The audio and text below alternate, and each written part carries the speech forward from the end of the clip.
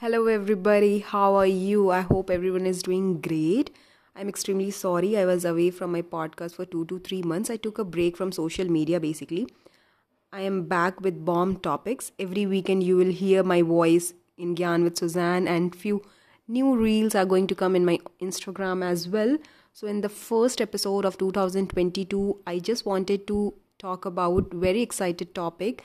Basically, it excited me, so I thought let me share with you all that is no marriage movement and what is all about, why people are going no marriage rather than a marriage. So yes, I'm very excited and I hope you will like this podcast. Do follow me in Spotify, Gyan with Suzanne. The first recorded evidence of marriage ceremony, you won't believe when it happened. Now let us travel 4350 years back, that is 2350 BC in Mesopotamia. Over the years, marriage have been evolved and practiced from an ancient to medieval and to the millennial generation as well. It had surpassed and evidence showed that the practice of these ceremonies were found in Hebrews, Greeks and Romans. We also know one more thing. On earth, first married couple was Adam and Eve. So, folks, we understood how these ceremonies are not new, which came 1000 year back. They are basically inherited around 4000 year back, and this is actually practiced till now. And marriage plays a very important role. It is considered one of the important part of everyone's life. So, we need to understand why this marriage or practice of any kind of ceremony which is related to marriage has been introduced. On those era of history, families basically consisted of maximum 30 people, where several men will be there, which their work revolve around agriculture and cultivation, with multiple several women and children. But I would like to say one important thing. Back then, marriage had little to do with love and religion. And yes, one more thing I would just wanted to discuss, or I just want to share with you. When I was going through these article, I saw one line which was basically highlighted. I specifically did not like it. I just wanted to say what perspective marriage was there in that time.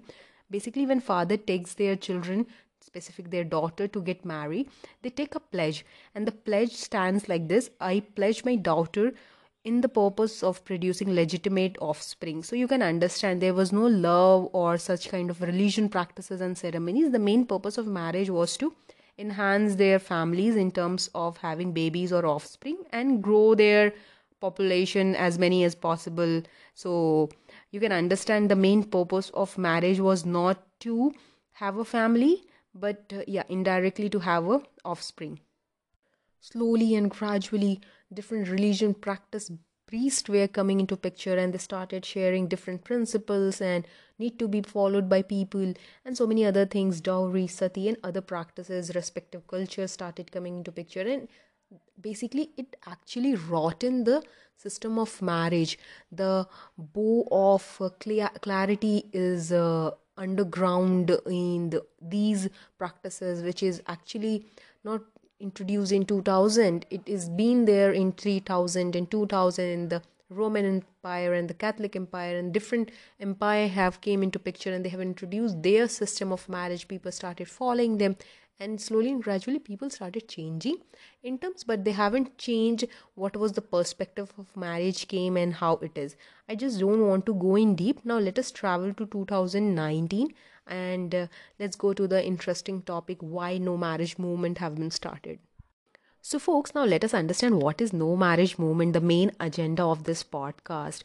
4B or 4 number was a radical feminist movement which started in early 2019 in South Korea. Jung Si Yang and Baek Hannah, they were the two proponents who criticized marriage reinforcement gender roles. Currently, they have more than 4,000 members, and every day some new people join it all over the world. So, the main purpose of these movement was a large portion of men cited financial burden. Even they felt pressure on them. Even women said they are worried that they would not be able to invest in themselves in terms of leisure, career, self-development upon marriage. While I was gathering an information on this topic, I saw a paper which was written by Tu Kuan. She is an assistant professor from British Columbia. She said that in Asian culture, moving away from marriage is a big deal as they practice this very ritually. carry their bloodlines. If it stops, it is going to affect the society directly. Even the South Korean government rejected these movements. They said this is useless. Why the young youth is doing this? We can have a different approach to this. But few data which came into picture post this, that were like declining in marriage status was into a humongous rate.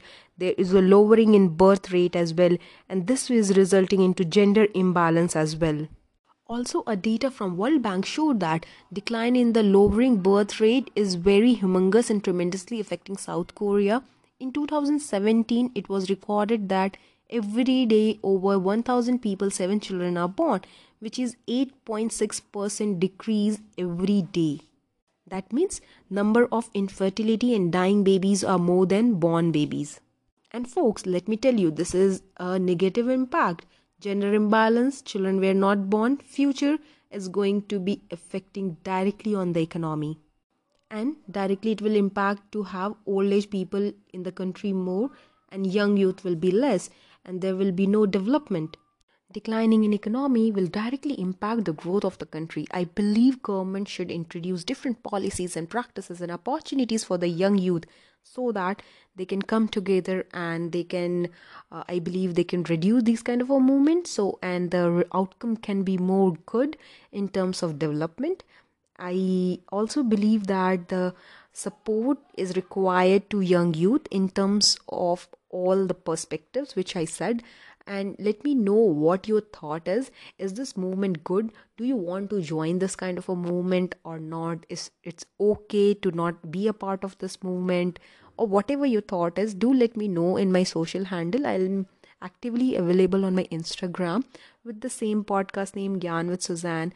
Do like and follow me in Spotify, Gyan with Suzanne. I'll be very happy. And let me know. I'll see you in next podcast very soon in this weekend. Bye.